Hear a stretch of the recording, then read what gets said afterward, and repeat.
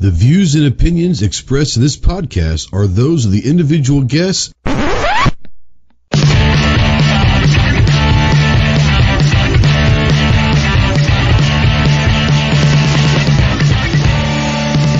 If you're a sensitive snowflake that may get easily offended, then turn this off immediately.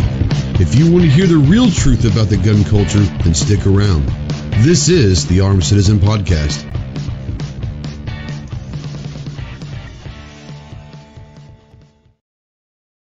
What is going on, my Ghost Squad? Welcome to the Armed Citizen Podcast Live. This is episode number 210. Today's date is Tuesday, September 28th, 2021. If you're out there live, go ahead and say something. We don't know that you're out there unless you do say something. If you're new to the channel, new to the show, welcome to the dark side. We promise we're going to try to make you smarter. We just hope to not make you any dumber. But if you're out there, go ahead and say hello. Tell us where you're from, and we'll try to give you a shout out when we can.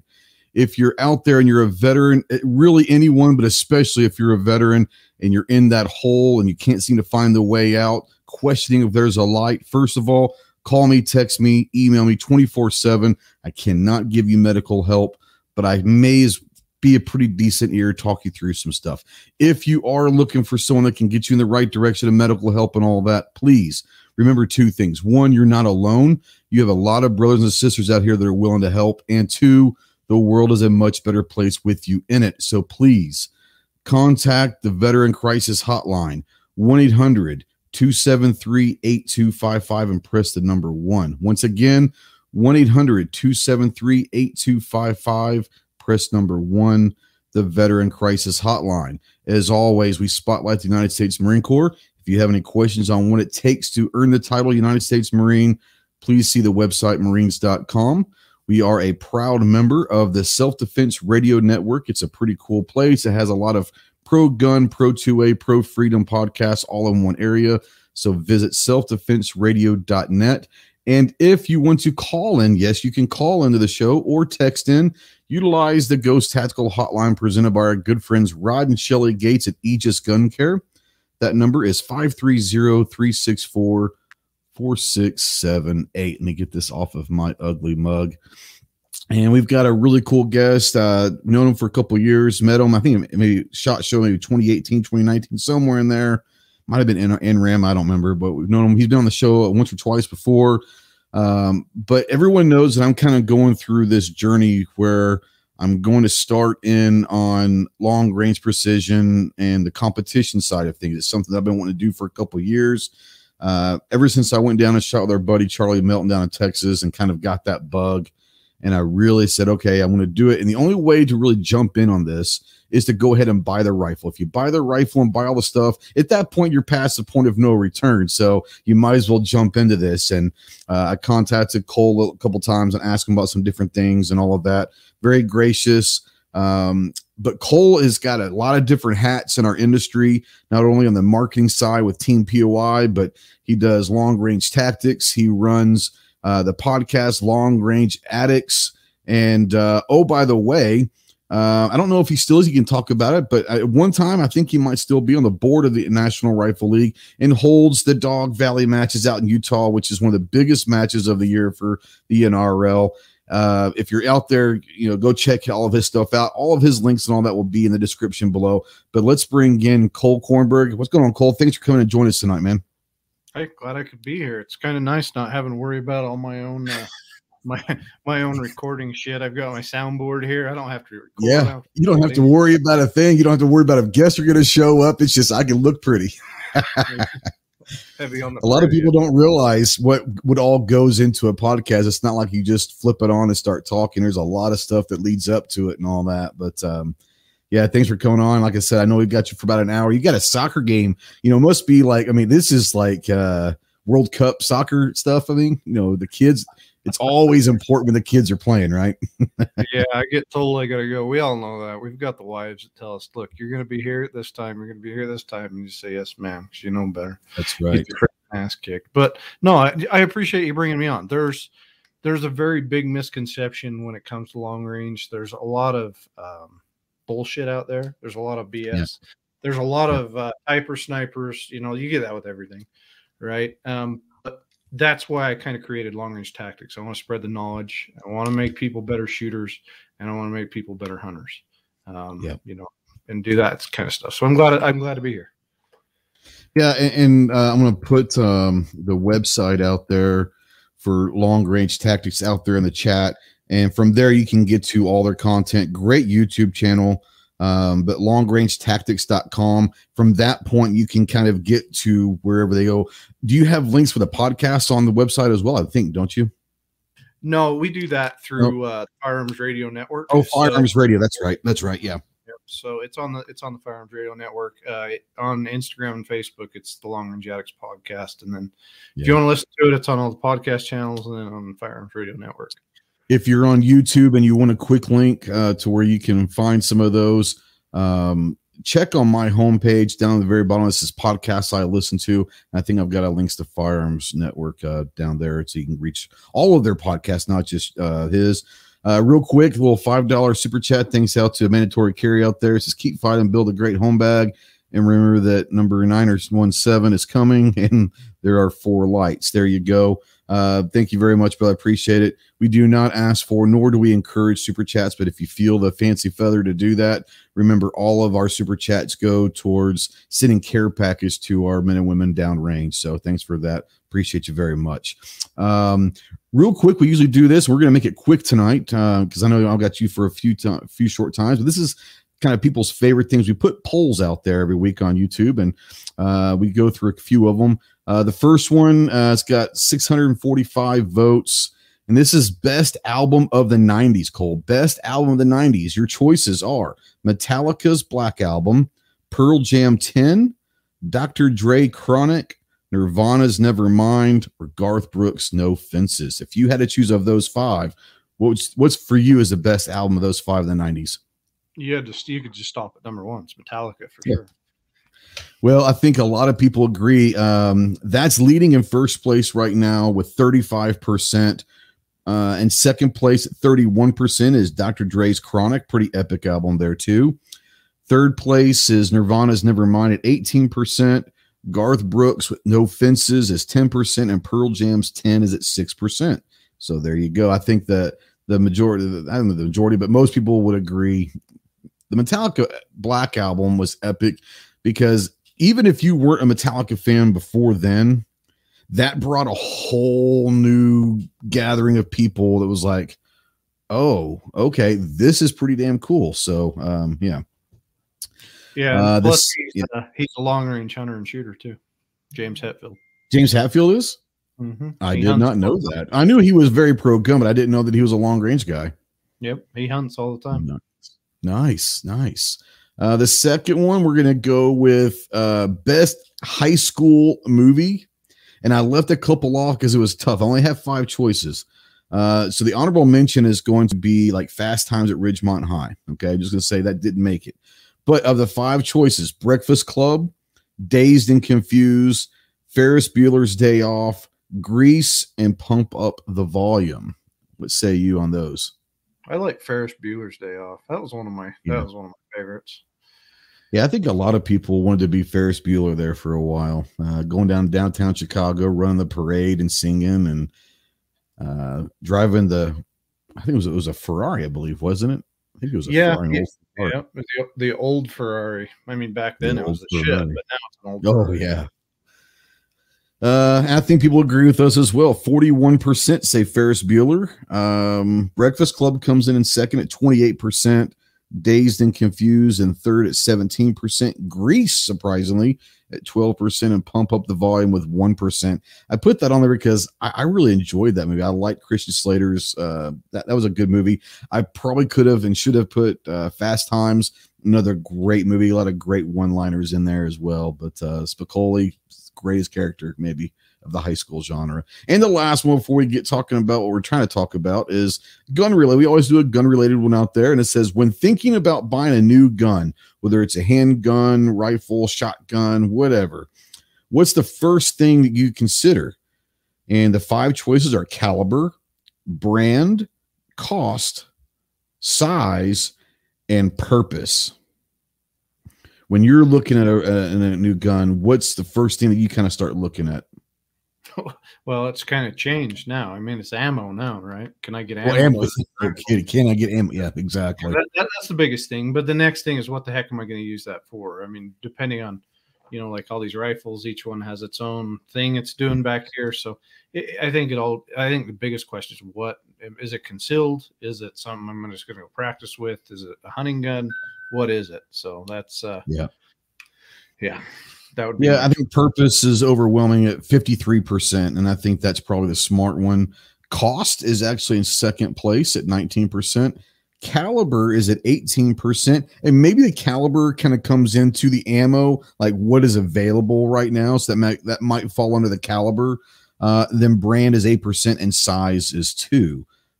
Yeah, I could see where caliber surprised me being up at 18%, but when you said that, I thought maybe people are thinking that way, is maybe not the caliber that I want, but what's the caliber that I can find right now? So that's a really solid thing as well. SS Dan, our buddy out in Nebraska at SS Pawn, he says the looks. I'm not going to lie. I think we all have fallen into this. We've all probably bought a gun in our lifetime that we just said, man, that just looks cool as hell. It may not serve a purpose for me right away. It may not be the most practical, but it just looks pretty damn cool. So, yeah. Keith out there, my favorite squid, says all of the above and all that. So, yeah.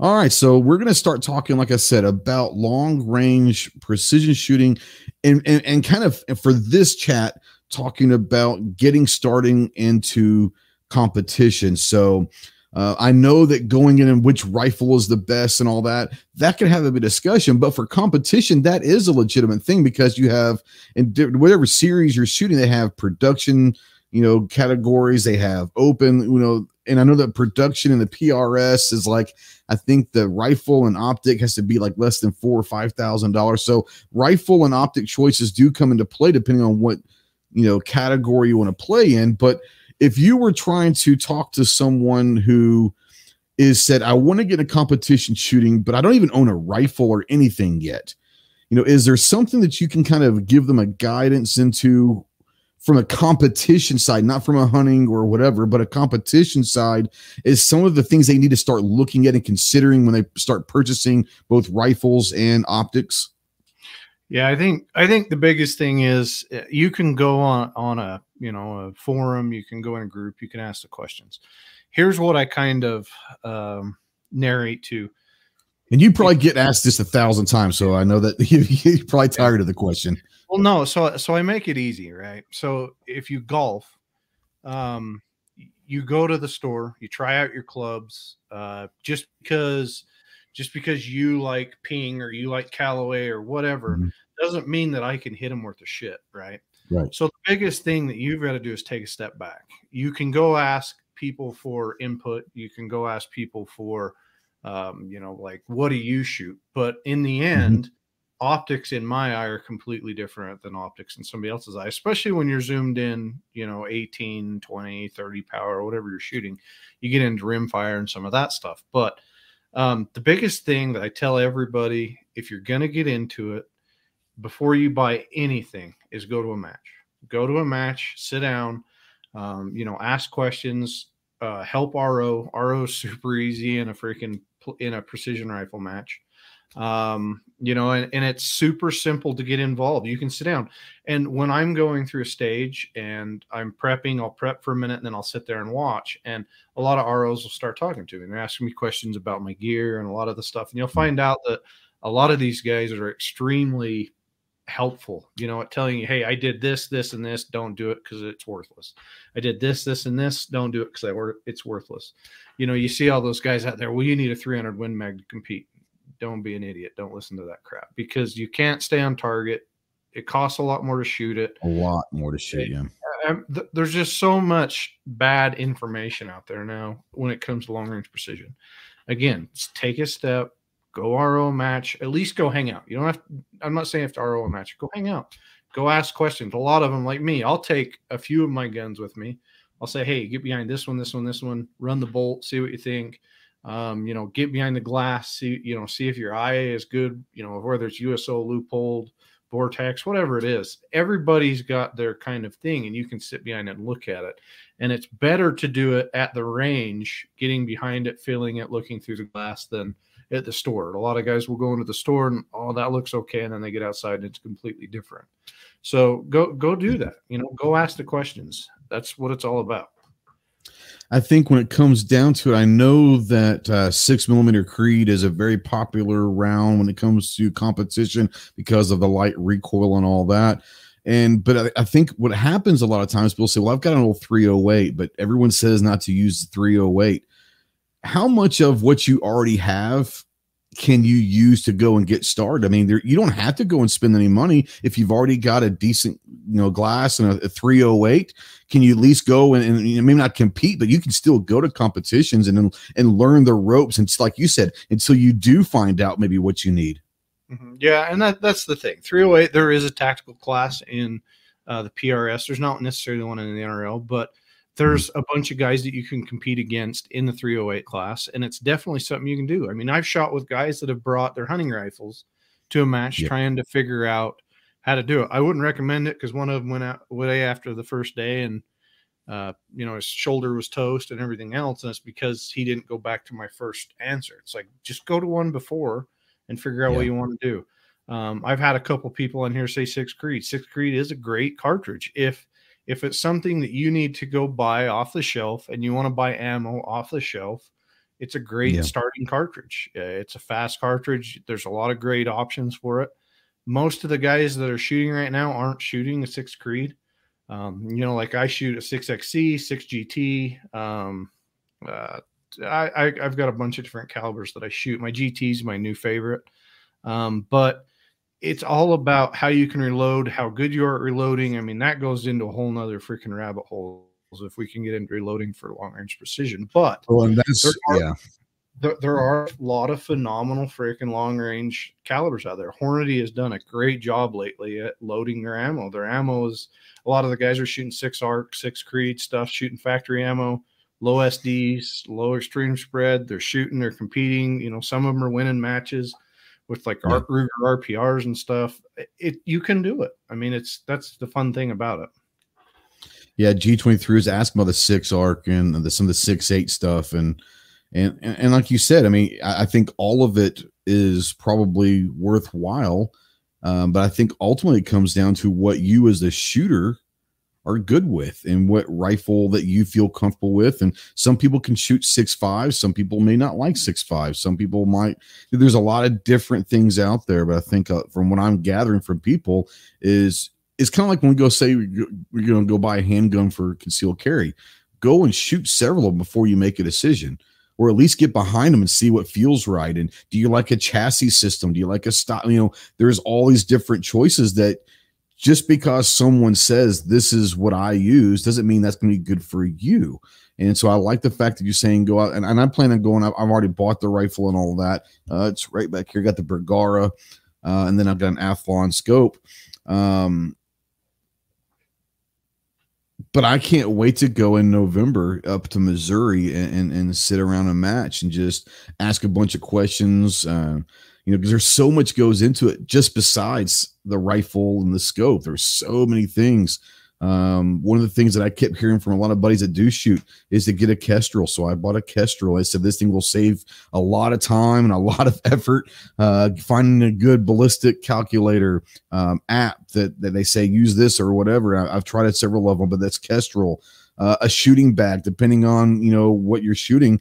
A shooting bag, they say the shooting bags probably could be the most important thing. A lot of people say they don't even use bipods a lot of times because it can be unstable. So it's like I run a bipod, but I'll always have a shooting bag, and so there's so many things that go into this. It's not just about the rifle, the load, and the scope. There's a lot of things that go into it. So I want to ask you this: aside from rifle and scope, what are some of the things that people might not think of that they want to start looking at as part of their loadout for a competition? So, I mean, the Kestrel is only as good as the inputs you put in it. So if you're going to get a Kestrel, you've either got to get a magneto speed or, lab radar or some sort of chrono to chrono it across. You can never rely on box velocity off a box of ammo or anything. So you've got to kind of start there. You've got to work your way through it. You got to work your way through the data, inputting the data. People get really overwhelmed when it comes to the data part of it. The data part's easy once you start figuring it out.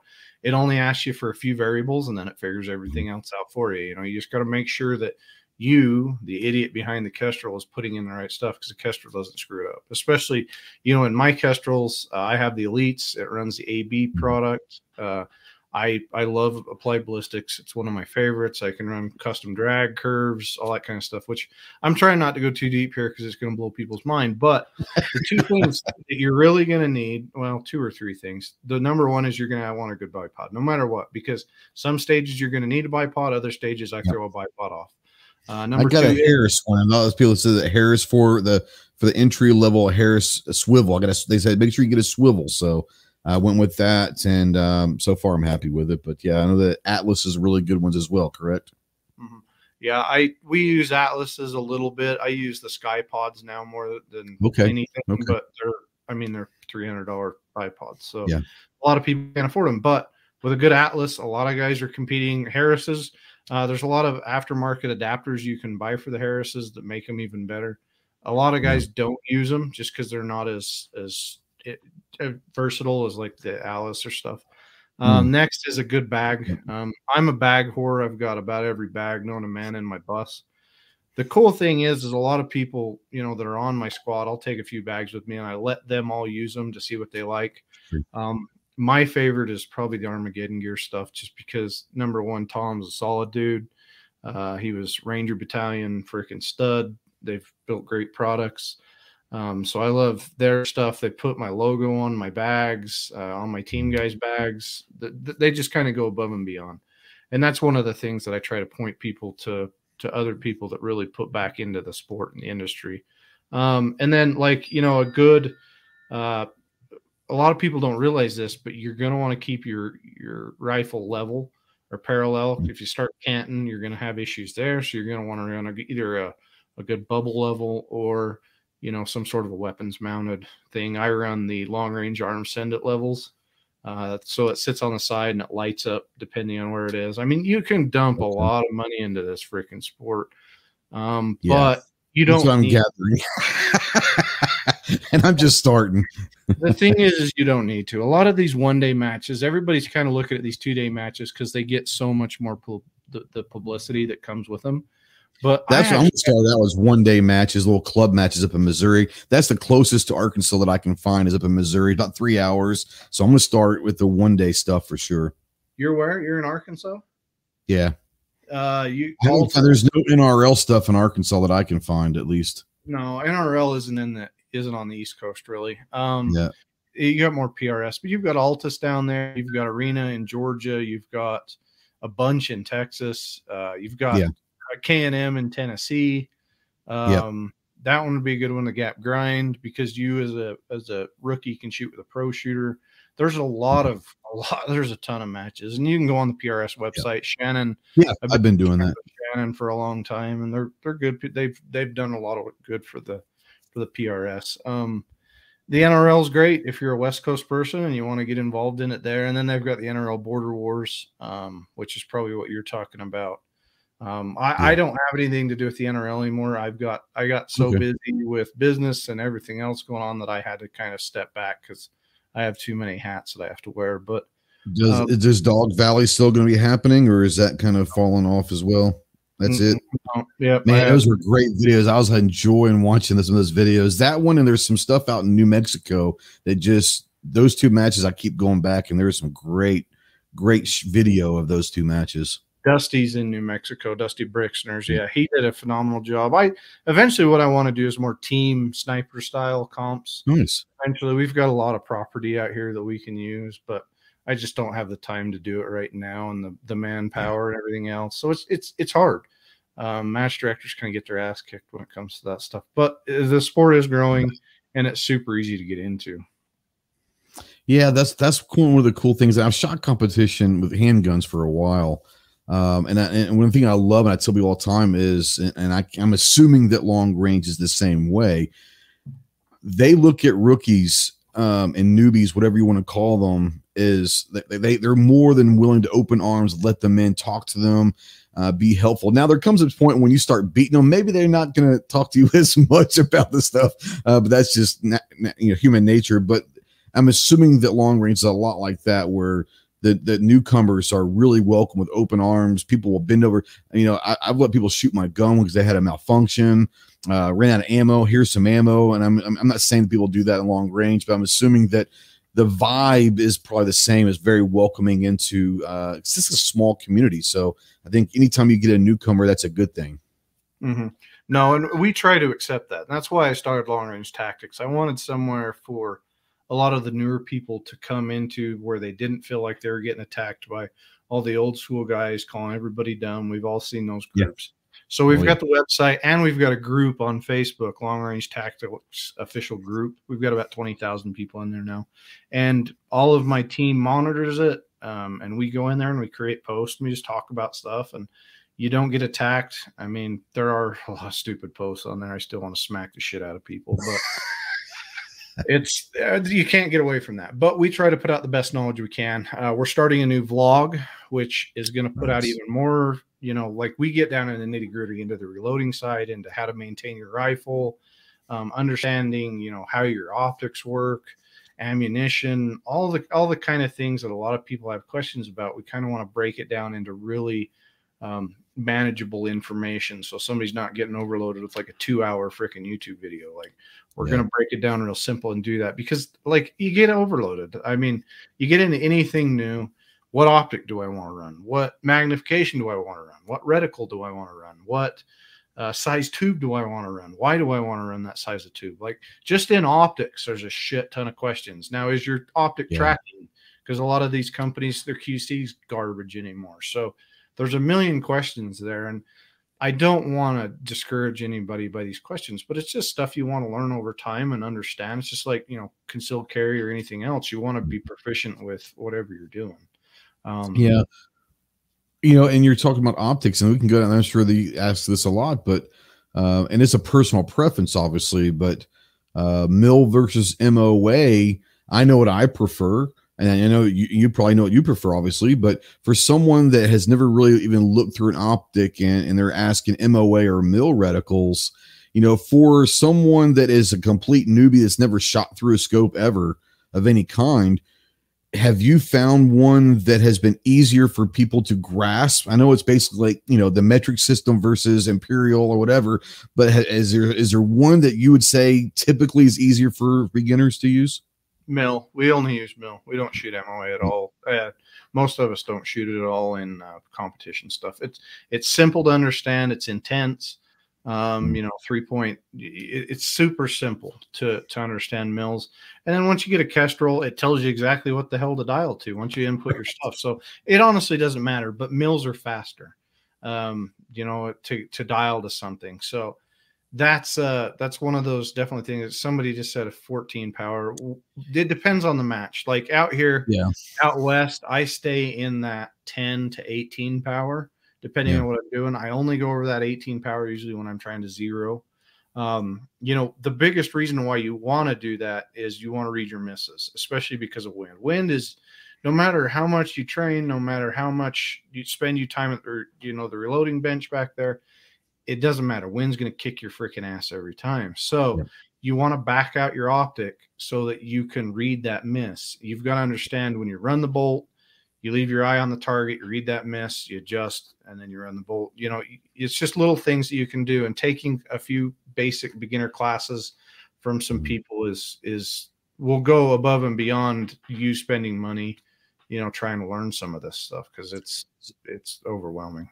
So when you're talking about seeing and reading your misses, in competition, I'm assuming that maybe between stages you might mess with the dials and all that, but windage and elevation, at that point you kind of got your stock, for this barometric, whether you have a Kestrel or not, you kind of know what where to set your settings on your scope for different yardages. But at that point, when you're in a match and you see a miss, 2 feet to the right, are you dialing anything, or are you just holding at that point?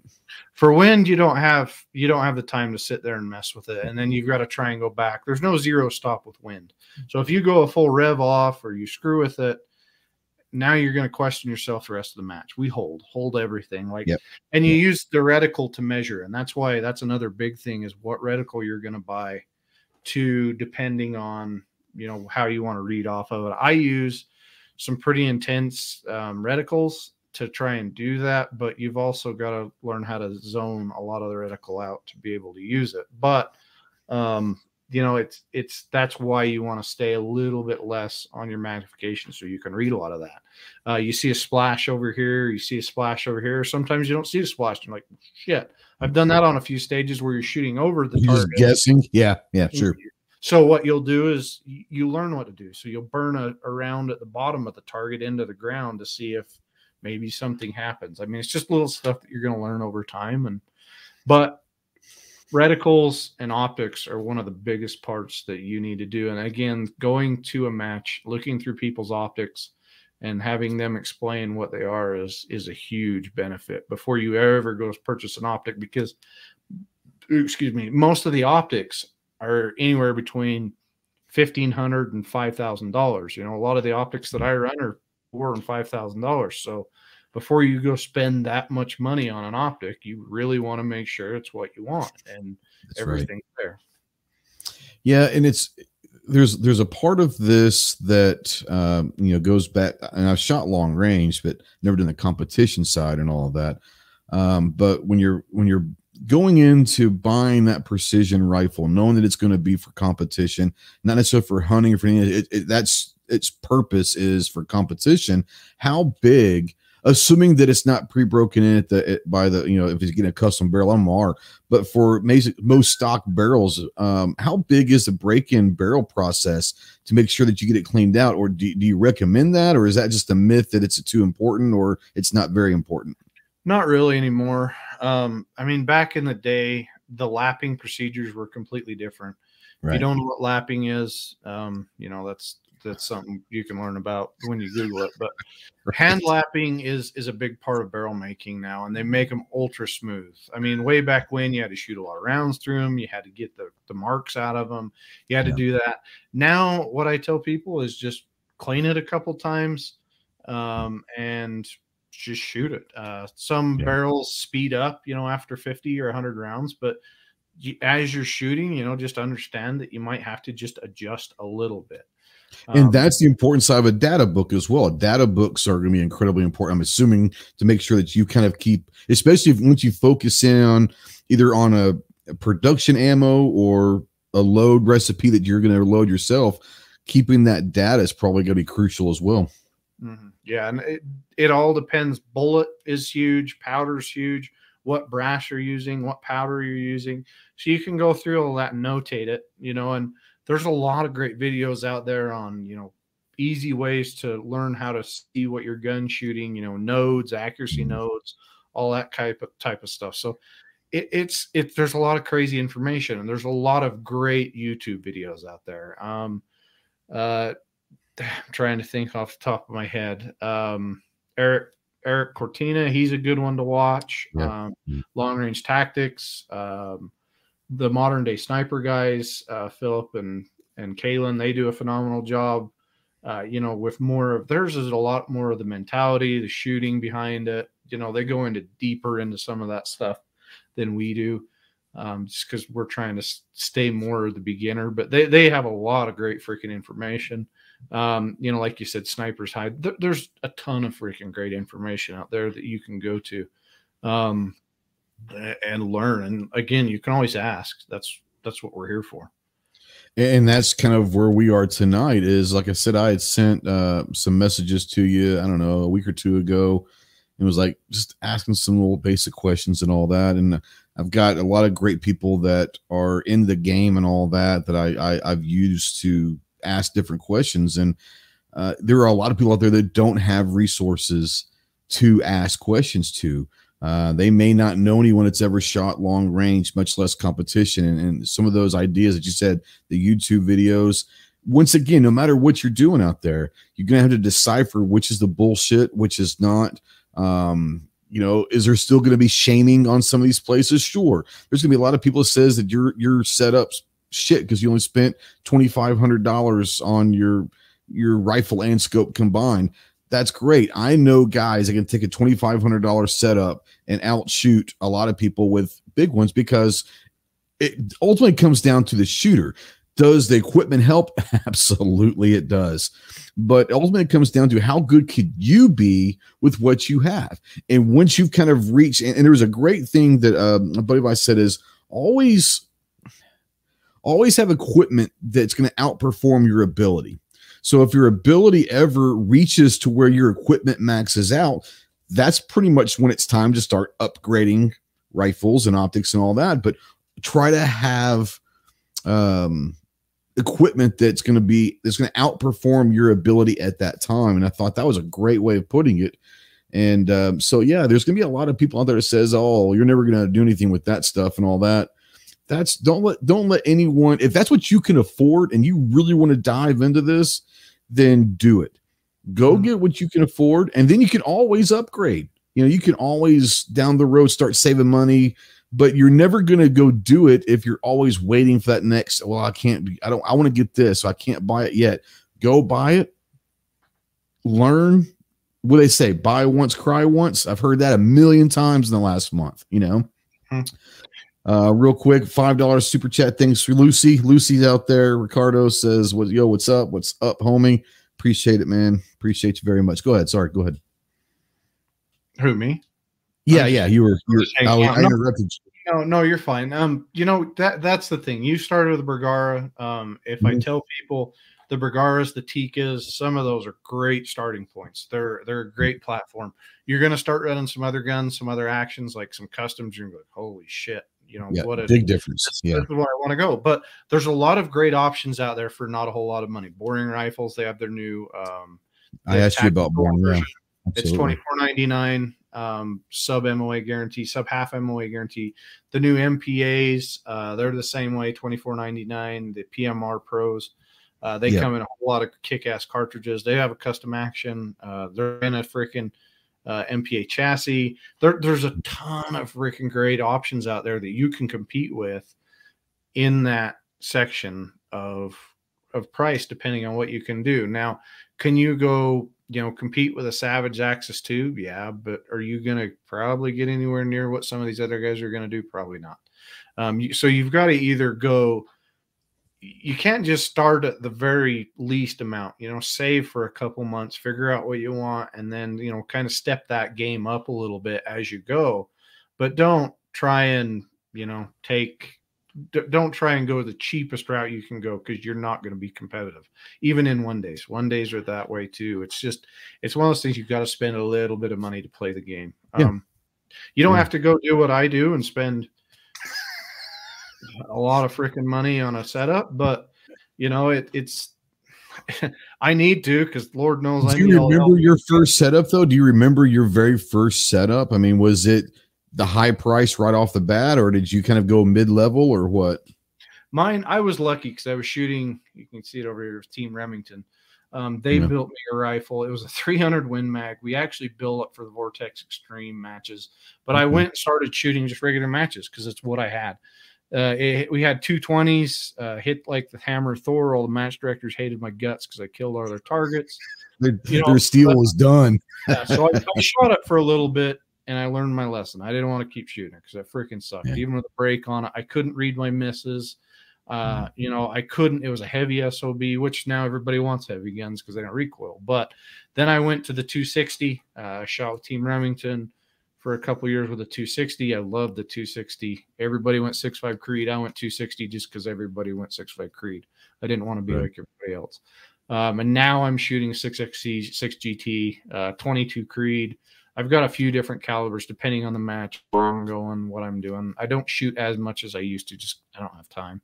But it's just one of those things, And you've also got to decide why you started or why you want to shoot it in the first place. Do you want to be a better hunter? Do you want to go spend a whole lot of money because you got money to burn? Do you want to be, go find a new hobby like golf or something else that, you could get into and you can have a lot of fun? Because Lord knows I've met a lot of great freaking friends doing this. I mean, some of my best friends, I learned them at the, I met them at the range and we've been friends. I can call them at any time now and we go hang out and we trade stuff. I try to go to matches and I make it more about helping other shooters or newer shooters in my squad learn. I share everything I've got with them. I just try to make it fun. I share tripods. I share whatever the hell I've got. I try to make everybody just have fun. And then I try to help them make the decision of what they want. They might not like what I like. They might not like what I have. So I help them kind of understand that. Bernie says 284. I guess he's asking your thoughts on the 284. So you've got to look at a few variables when you come to this. You've got to look at number one, can you get the components, right? So can you get ammo, or can you get bullets? Can you get brass? Can you get powder? Number two is a lot of these matches are between 100 and 250 rounds. So do you really want to shoot that many rounds through a 6.5 284 or 284? Because you're going to burn the shit out of the barrel and it's going to be really expensive to fix. Not to mention your powder and your bullets are going to be really expensive. So what we want to do is we want to take a caliber like a 6GT, a 6-dasher, a 6, all these new ones. We don't want to push them right at the very top because we don't want to just toast the freaking barrel as fast as we can. We want to get as many rounds out of that barrel as we can, but we also want to give it enough velocity, enough BC. If you run the data between a 6.5 bullet and a lot of the 6 bullets, the 6 bullets either equally perform or outperform the 6.5 bullets. So that's another thing you got to look for when you're doing this. You got to look at BC. You got to look at velocity. You got to look at, felt recoil. We call it felt recoil. How much recoil are you feeling when you shoot? A good brakes help that a lot.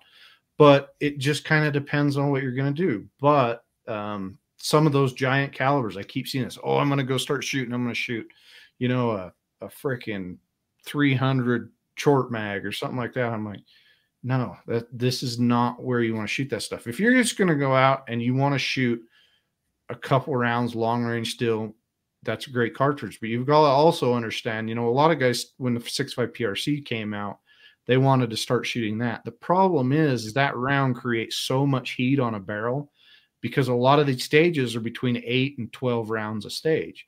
You shoot 12 rounds, one right after the other out of 6.5 in 2 minutes or a minute and a half. Yeah.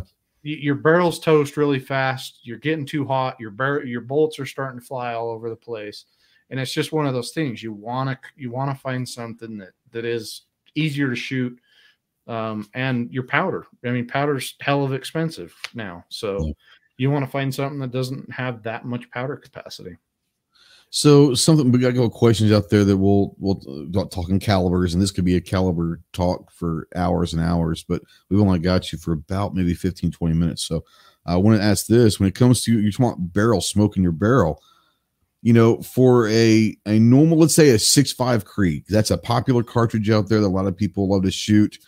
How many rounds, let's say a Hornady match grade production cartridge, how many rounds typically will, let's say a 6.5, if you shoot nothing but Hornady match, is it 1,000, 2,000? I mean, on a normal everyday stock barrel, is there a number that you kind of have to start looking at before you either upgrade or change barrels out on these rifles?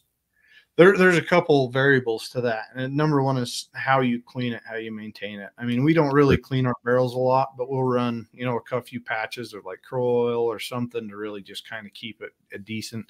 Most of the 6.5s, because they're a little bit slower, they don't produce as much heat. They're in that probably 2 to maybe 4,500 rounds. So they've got a lot more rounds. A 6 Creed, you could be anywhere, depending on how you take care of it, between 1,000 and 2,000 rounds. That's just something you need to understand. What's cool about a lot of these new actions, his velocity goes up, the round count goes down almost a little bit, doesn't it? Yeah, for sure. Yeah. Because you're creating, in essence, you're trying to push that bullet through a bore faster, and it's creating more heat. More heat creates, the alligator skin look. That's what destroys barrels is heat, especially when you're shooting 8 to 12 rounds a stage. You create an ass load of heat on that barrel, and that's why we run super thick barrels for heat dissipation with that kind of stuff. Now, that's another thing that people need to look at. What barrel do I want to run? And barrels aren't cheap, and they're hard to get right now. But the cool thing is a lot of these actions, like my Impacts, the Kelbleys, the Defiances, you spend the money on the action, you can buy other barrels and you can spin them on yourself. You can buy prefits. There's a lot of different things. I just built it's not in here. I just built my little boy a 223 trainer. It's on a proof prefit on an impact action, and it's super easy to put together. And if you want to switch barrels out, you can. If you want to run a 308 and a 6.5, you can do that. So that's another thing you can look at. But I hear a lot of people 6.5 Grendel. I have a 6.5 Grendel. I'd never shoot it in a match. It just doesn't have the ass behind it to compete. The 6 Arc is primarily a 6.5 Grendel neck down to 6. I saw that cartridge a long time before Hornady made it the 6 Arc, and it was badass. They called it the 6 Fat Rat around here. It was a coyote killing SOB. And that's a cool cartridge. It definitely is. It hasn't caught on like some of the others. The Dashers, some of the 6BR, those are probably the most popular ones right now in the PRS, just because they're super easy to load for. And you can go find information on one of the forums. I did that with my 6XC. I went on and I found a bunch of people. I found where they found their node, and I just messed with it for 10 minutes, and I found exactly what I liked, and I just went with it. So it's getting easier and easier to be able to reload for some of these cartridges that a lot of people are shooting. It's changed so much even in the last 3 to 5 years, where everybody was 6.5, the big 6.5s they wanted to do, and now they're going down. This rifle right here is a 22 Creed. And a lot of people are starting to even go down that low with 22 cal shooting. The problem that you've also got to realize, depending on where you're shooting, like out west, it doesn't have enough ass behind it at 1,000, 1,200 yards, 1,300 yards to see the plate move a lot of times. So if they're not running lights like the magneto speed hit indicators, you don't know if you hit a lot of the time. Yeah, you could be hitting and you have no idea. Yeah, absolutely. Yeah, if they're not a good RO, it's going to be really hard for them to see it. That's why we want just a little bit more. But I'm telling you right now, my 6GT, people will laugh. The freaking thing weighs like probably 26 pounds. It's heavy as hell, but it does not move. I can set it on a barricade and pull the trigger, and it just sits there. I mean, that's what a lot of these guys are doing. I'm actually going to start making mine go back to lighter, just to help me with my hunting side of things, because it doesn't really help me with day-to-day training, and that's a whole nother conversation we can get into. But everybody in the hunting side is trying to go as light as they can. Everybody in the competition side is trying to go as heavy as they can. Yeah, sure. So there's definitely people are buying weight kits to add to it. Definitely it's a crazy freaking game right now to play. But like you found out, the Bergaras are great rifles. I mean, it's a 700 footprint. You can swap out the stock. You can put a stock on it. You can put a chassis on it, depending on what bottom metal you want to use, that kind of stuff. And then you can kind of upgrade and figure out what you want. And then you can go to your office. And that's kind of the cool thing, is that's kind of what I wanted. I wanted to be able, before I would jump into serious money rifles and optics and all that, I wanted to start with a chassis system that I know is going to have a lot of aftermarket availability upgrades. And it's like you said, it's based off of 700, to where there's stuff for Remington 700s all over the place. So when it time comes, can I upgrade barrels? Yep. Can I upgrade this? Can I upgrade that? Sure. And ultimately it's going to be a new rifle, but I still could, I like the way this, I looked at Teak, almost came close to a Tikka T3X or TX3, whatever it is. Really enjoyed that, but everyone I said the Bergara, they said that it was just a solid rifle. And I said, that's what I'm looking for. I'm looking for a solid that I know it's not going to be my last. I know that it's just a beginner for me, but it's something that I can feel comfortable with and go out there and do my thing and learn. And then, like you said, get to a match, figure out what else is everybody's running. Ultimately, for me, I don't reload. Now, I've got friends of mine that do reload, and they've said, hey, if you bring all the stuff, you can use our press anytime you want. So that's going to be like the next thing, is trying to find a recipe that will work for what I wanted to do. And once again, this is not going to be a hunting thing. It's just going to be, I don't hunt. I don't want to wake up at dark 30. That's just me. I've done that enough in my life. But this is going to be a strictly used for, long range precision stuff, competition stuff. So I'm really looking forward to And I understand there's going to be a lot of time, a lot of money, and that's cool. That's what it's all about, is the learning process. I think that's really what I'm looking forward to, is the learning process from where I am now and 2 years from now saying, man, I made some really dumb mistakes. So let me tell you what I did and what you shouldn't do if you're in my situation or whatever. But the learning side of it for me is I cannot wait to get to the first match. Like I said, I'm going to go out in November up in Missouri and watch when it's like 3 hours away, and watch a match. And they start their local matches, their club matches in February. So, February, March, April, they have one. And so I'll be like, boom, let's go run those club matches. They're 1 day events. But for me, I think that's going to be like a perfect thing. So I want to go in November, see how it goes, see what everything I need. And then I've got December and January to kind of hone in on everything, quote unquote, until I'll make my first match mistakes. And then the next month, try to improve on those mistakes. And the next match, try to improve on those mistakes until ultimately, people ask me, are you there to win? Well, not initially. No, I think anyone's crazy if you think you're going to try to win. The competitive side of me, I'll cut your throat if I can beat you in marbles. That's just how I am. So ultimately, I want to be able to compete, but I understand that it's a process. And I think that's where a lot of people might get. I know there is a lot of people in handgun, IDPA and USPSA. A lot of people get involved in it and they get their asses beat down consistently and they don't have fun. So they quit. I think you have to know you're going to get your ass handed to you, but ask the people that are beating you down how they got to where they are. And they'll probably tell you how they got there. Yeah. Let's see here. And that's the thing you've got to understand, like with your build, that can go to a training rifle. What is it chambered in? Absolutely. Right 6.5 Creed.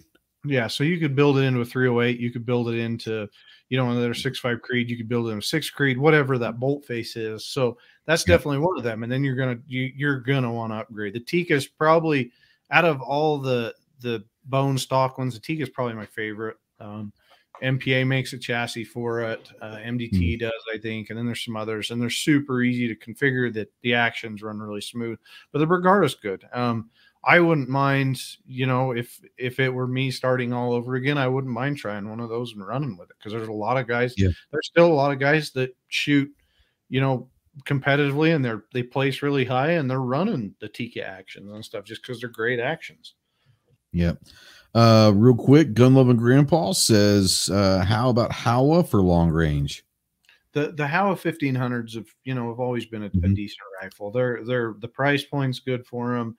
They've come out with some chassis offerings, now that they've kind of changed up everything. They're a good rifle. They wouldn't be my first choice for this, just because of the barrel.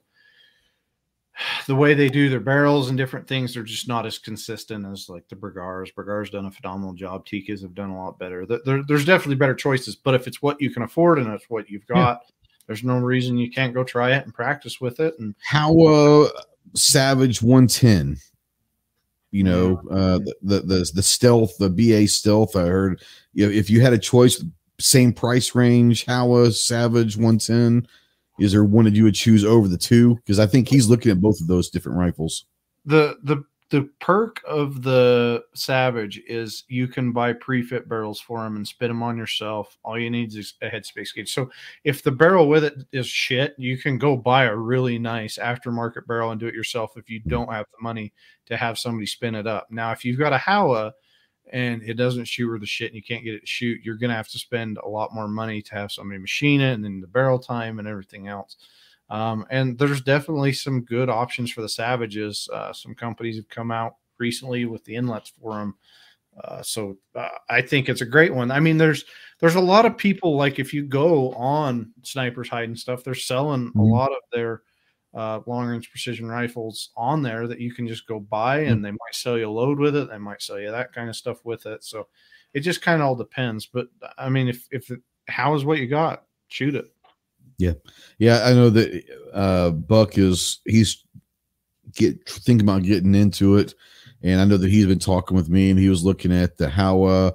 He was looking at one of the Rugers, and then I think the Ruger he couldn't get, it was out of stock. They didn't know when it was going to be in, but he had a Savage 110 TAC, and then the Howa. He's been looking at several of them to kind of figure out what he wants to get into it and all that. So yeah, and this is one of those things where this is going to be fun because I've got some friends of mine that are getting involved also. So if nothing else, we can go to these one-day matches and not care where we place in the match. It's going to be more about who's buying dinner tonight. You know, of the 4 or 5 of us, who's gonna just pay for the dinner that night and our own inner competition. But it's also going to be good, you know, that you've got a team that you guys probably train quite a bit, but more importantly, you guys keep each other motivated. And that's kind of where we're at. It's maybe 3 or 4 or 5 guys to help us. If one guy is going, then maybe the other ones go and say, hey, let's go do this. So that's kind of what I'm really looking forward to, is having that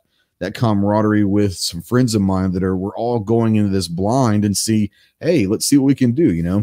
Yeah. See, like with my team, they're spread out. So I've got Jonathan. He's in Virginia. He runs Distinguished Tactical. He writes for LRT. He was on the Marine Corps shooting team. He's a valuable asset to us. Jose's down in Alabama now. He moved from Colorado. So I've got a bunch of guys out here out west. So I've got guys all over that are willing to help, you know, and you'll probably see him in a match. I've got Guy, he's down in Florida. There's these guys are all over the place and they're willing to help. And that's another great thing about the LRT group is you can meet these guys and have conversations. You can ask them questions and stuff like that. You don't feel like a freaking idiot, you know, trying to figure that out. But I wouldn't mind going back through a lot of these questions, but just so you guys know, to give you a point, something to think about is if you're an RO at a 2-day national match, a lot of the times, like I, as a sponsor of a lot of those, will give certs to the ROs. Like take, for instance, US Optics gives like a 40 or 50% off cert. If you RO an NRL 2-day match, already right there, you get 50% off of US Optics.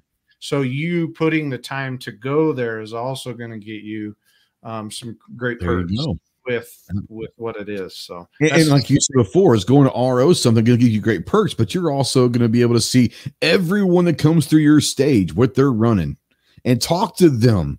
What problems? I mean, that's a great. I never thought about doing the RO side of it. That's a great one. Instead of just hanging out, you know, be involved with that, and like you said, see everyone that comes through.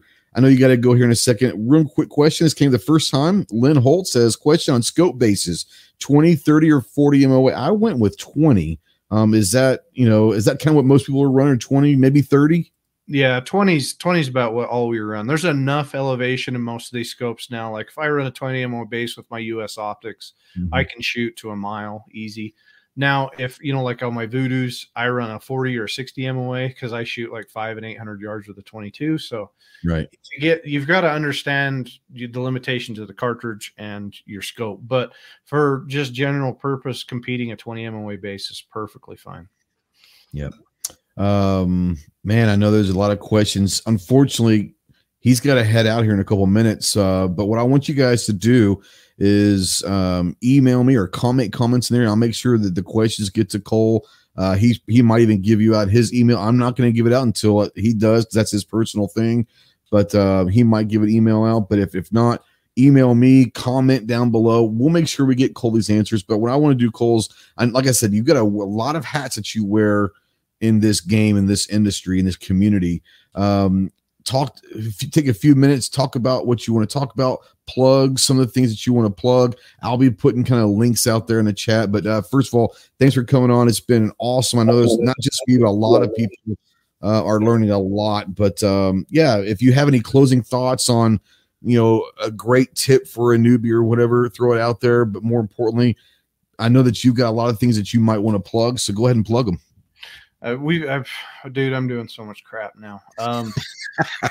It's a lot of it's just crazy, but you know, Boring Rifles, I'm the marketing manager there. If you're looking for a good custom rifle, Boring, we've got the new tactical versions that are ultra cheap. They're built on a Defiance action and they're $24.99. Predator Armor, they're one of my clients. If you want some good body armor, Devil Dog Arms, if you want a good 1911.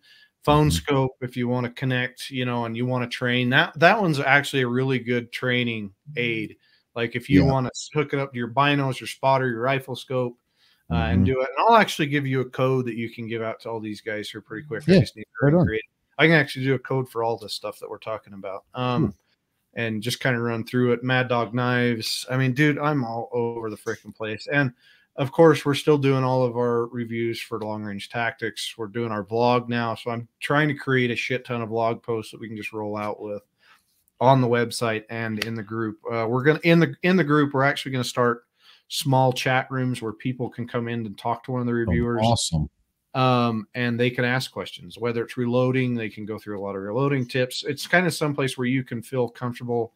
And we're going to keep them really small, between 5 and 10 people, and they can come talk one-on-one with me or one of the reviewers, one of the team guys. Like I said, Jonathan was ex-Marine Corps shooting team. I've got a couple SF snipers. I've got some LE snipers. I've got some guys that have some vast knowledge. You know, I worked in the ballistics field for 6 years with Remington and Barnes. Right. There's a lot of knowledge that we want to help push out there for people to help them learn, you know, and help you grow and help you have fun, because we all know that God knows we're all in freaking fights for our 2A freedom. There's no reason for us to fight amongst ourselves. So that's definitely one of the big things. I mean, I've got a few minutes. We can go through a few of these questions if you want. Okay. Yeah. I didn't want to keep you any longer than you need to. You know, family comes first. So I wanted to make sure that, but yeah, if you saw a couple of things that you want to address, then knock them out, man. Let me scroll back up here. Do you use barrel weight? No, I don't. There are the ATS tuners. The great thing about like the ATS tuners are if you can only run factory ammo and you only have 1 or 2 types of factory ammo, you can tune that barrel to that ammo pretty easily. There is a video about the tuners on our website and on our YouTube page, but it's more of the 22 side of things because you can't load for 22. But no, we don't use barrel weights. The 6 arc. The 6 arc, yeah, I'm gonna say, is it a flash in the pan? No, I think it's a great one. Like I said, all it is a 6.5 Grendel, pretty much neck down to 6. It's got a great cartridge. It's got great ballistics. The bullets are good. It's got good velocity. So a lot of people are going to use it. Has it taken off? Like, has it just grabbed a hold and just ran like the 6.5 Creed? No. There's just better options out there as far as competition. But if you can get ammo, you can get the gun and everything else, you can absolutely compete with a 6 arc and shoot with it. This is going to be obviously cartridge, depend on the cartridge, obviously. But Buck wants to know at what range does, let's say, I think he's looking at 6.5. So at what range does wind maybe start affecting the bullet? Is it probably over what, 500, maybe 600, somewhere in there? Or is it? So on the podcast, my second podcast I ever did was with what we call the Wind God. His name's Emil Praslik. He was the coach of the United States Army Marksmanship Unit. The dude knows freaking wind. So if you want to learn about wind, go listen to that podcast. Wind deflection, spin drift, quarter, like the values of wind, whether it's a quartering wind, whether it's full value wind. There's so many variables there. After 100 yards, it can have effects depending on what you're shooting and what you're doing. I mean, yeah, and how strong the wind is. Yeah, 400. It also depends on if it's a full value wind coming across, if it's a quartering wind, whatever that is. So, but yeah, the 400 or 500 yards, I can still get on a decent sized target. But you've got to also understand a lot of these targets are 2 MOA at range. So at 400 yards, you're an 8-inch plate. At 500 yards, you're 10-inch plate. So the plates aren't very big. You don't have a whole lot of real estate to work with. Whether you're holding right edge, left edge, whatever you're doing. So that's just something you've got to train and you've got to understand with the rifle itself, you know, how it affects. And BC is a big one, depending on what bullet you run. Now, when he's saying BC, he's about ballistic coefficient, in case people might not know what BC stands for. So yeah, sorry, go ahead. BC is the drag on the bullet, pretty much. So they have a sharper nose. They've got a boat tail on them. There's a lot of different things there. But the higher the BC the bullet, the better it works in wind. The better it tracks. You know, you don't have to worry about as much wind. You don't have to worry about as much drop. Higher BC bullets. That's what everybody's trying to go through with like the Berkers and the Hornetties and everything else. What else you got? There was one earlier, and I can't remember who asked it. It was way early. Do you prefer shooting into the wind or downwind? Does it matter? Doesn't matter. I mean, that's the thing is once you understand what it's doing, but here in Utah, my winds are so switchy all the time. It doesn't matter. Like if it's back east, there's a lot of directional wind. Out here, I'll shoot through 3 canyons before it hits the target. So it's literally going all over the place. Yeah, it does. And it's something that we always struggle with out here. And you can spend all the time you want in the reloading room. You can spend all the time. Here's a pro tip for you. You can spend all the time you want doing all that. The biggest things you got to get to the range. You've got to figure out what your bullet's doing. You've got to get trigger time. Usually what I try to tell people is when they go practice, I tell them to set up kind of like this testing thing for themselves. When they get to the range, they get a bunch of dry fire trigger in just to feel the trigger, where the break is, things like that. And then, that helps you kind of not waste the ammo. There's different things to really get yourself in that situation. Shoot a couple at 100 and then start walking it out, walking it back. 600 yards is usually our go-to for making sure that my data is on. So I'll go to 600. Okay. I'll find a target. I'll paint it. It'll be a pristine target at 600 yards. I want to see where that bullet is hitting. Yeah. Wind doesn't matter. Not just are you hitting it, but where exactly you're hitting. Yeah. Where are you hitting? Are you hitting center, the center third, you're hitting top, you're hitting bottom, and then I need to adjust. And as I adjust, I can fix that data in my Kestrel because something I put in my Kestrel wasn't 100% correct. So there's just little things that you're going to learn over time to save time. Yes, the reloading room is a huge asset, but it's just one of the things. Another one that I've got, you can't see it back there, is the indoor dry fire training system.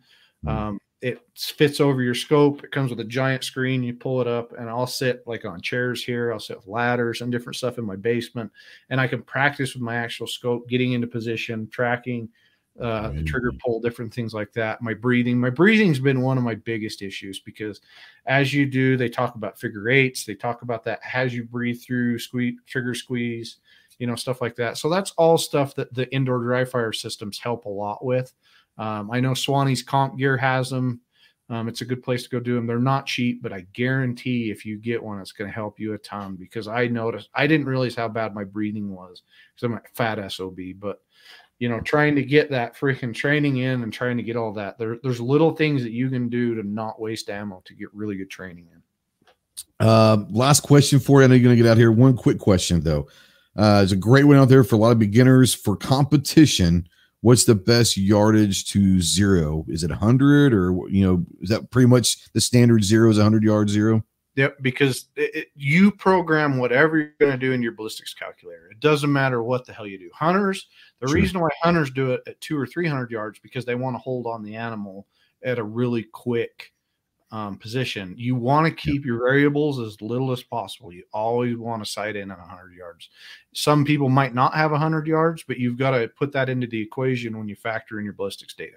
But 100 yards is 100% because that gives you the best groups. It gives you the best feel for, how your spread is, or, you're real tight or you're real big. And then you go from there and adjust everything else. But 100 yards, 100%.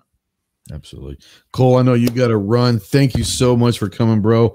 Love to have you on anytime you want to come back. I'll probably like to have you on maybe after I go to my first match and let you critique my shit. But no, thank you so much, guys. If you're out there and you want to know about any of this stuff, Long Range Tactics.